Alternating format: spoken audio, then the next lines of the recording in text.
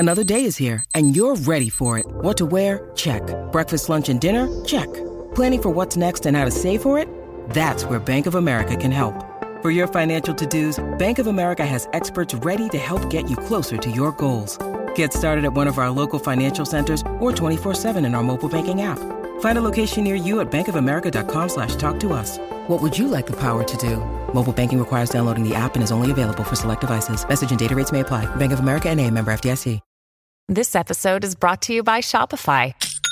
Forget the frustration of picking commerce platforms when you switch your business to Shopify, the global commerce platform that supercharges your selling wherever you sell. With Shopify, you'll harness the same intuitive features, trusted apps, and powerful analytics used by the world's leading brands. Sign up today for your $1 per month trial period at shopify.com/tech, all lowercase. That's shopify.com/tech. This is Optimal Relationships Daily, episode 462. Letting Go of My Instagram Addiction by Kim Christensen with NoSidebar.com.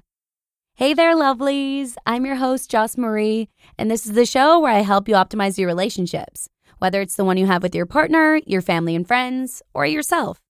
And today, I'll be narrating a post from Kim Christensen, a guest writer on No Sidebar, where she reflects upon her experience with deleting the Instagram app off of her phone.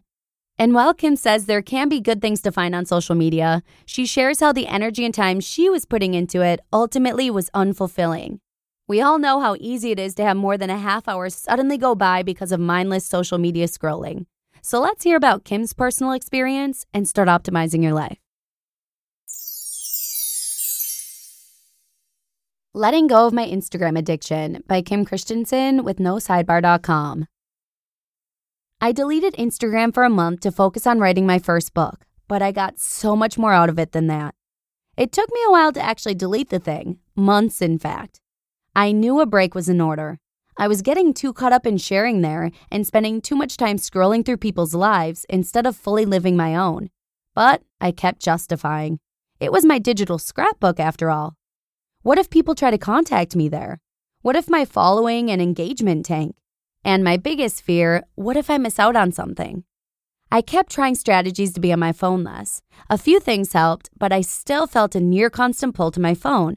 It was my go-to whenever I had a spare minute or when I wanted to escape a tough moment. It had become a crutch. When I finally pushed that little X and deleted the app, I instantly felt a sense of relief. Here are some insights I gained during my time away. Present over posted. At first, I still saw some experiences through the social media lens. When we did something fun as a family, my kids said something funny, I listened to a great podcast or had an insight, I thought about posting it. But that compulsion faded away and something better took its place. I started being more present in those moments. I saw them for what they were instead of what they could be on Instagram. I enjoyed them not because they were a good photo op or share-worthy, but because they were a memory in the making. I experienced things more fully with all of my senses. I cataloged them in my brain instead of on my phone. More creation, less consumption. I've been working on my book for almost 3 years, and I've had a nagging question at the back of my mind. How much further along would I be with it? How much more developed would my characters be? How much more could I hone my craft if I didn't have the noise of social media crowding my time and headspace? I craved those rare moments of inspiration that seemed to be crowded out by all the other things taking up real estate in my mind, including Instagram. I got more productive work done with my book during my 4 weeks without social media than I had in the previous 3 years I'd been working on it. When social media was out of the picture, moments of inspiration started coming significantly more frequently. And not just inspiration about my book, but about my kids, my friends, and my other creative projects.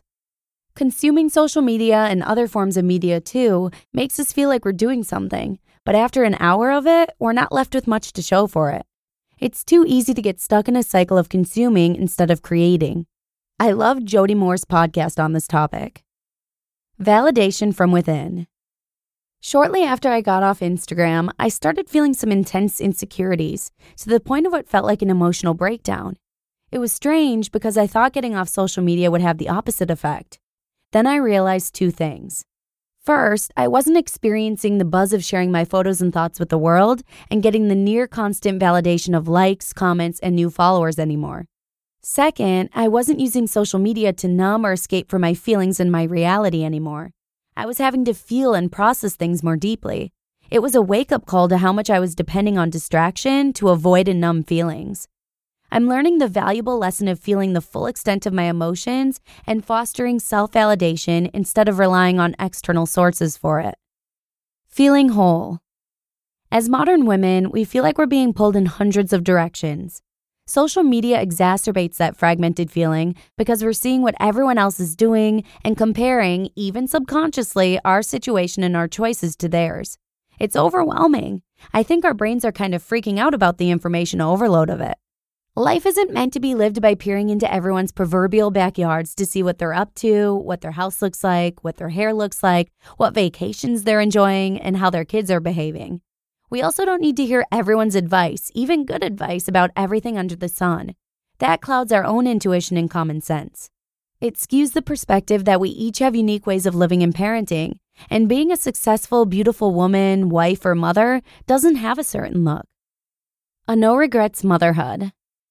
Ever since I lost my social media addiction, I've been more present with my kids. That's how I want to spend these years while they're young and under my influence. And that won't happen unless I make some intentional choices about how I use social media. I want to set the example that living life and connecting with people always comes before connecting with technology and social media. Finding balance. I'm back on social media, but I can't consume it the way I did before because now I know how much more peaceful, liberating, and fulfilling life feels when I'm not tethered to my phone. Now I preserve most moments for my family and I.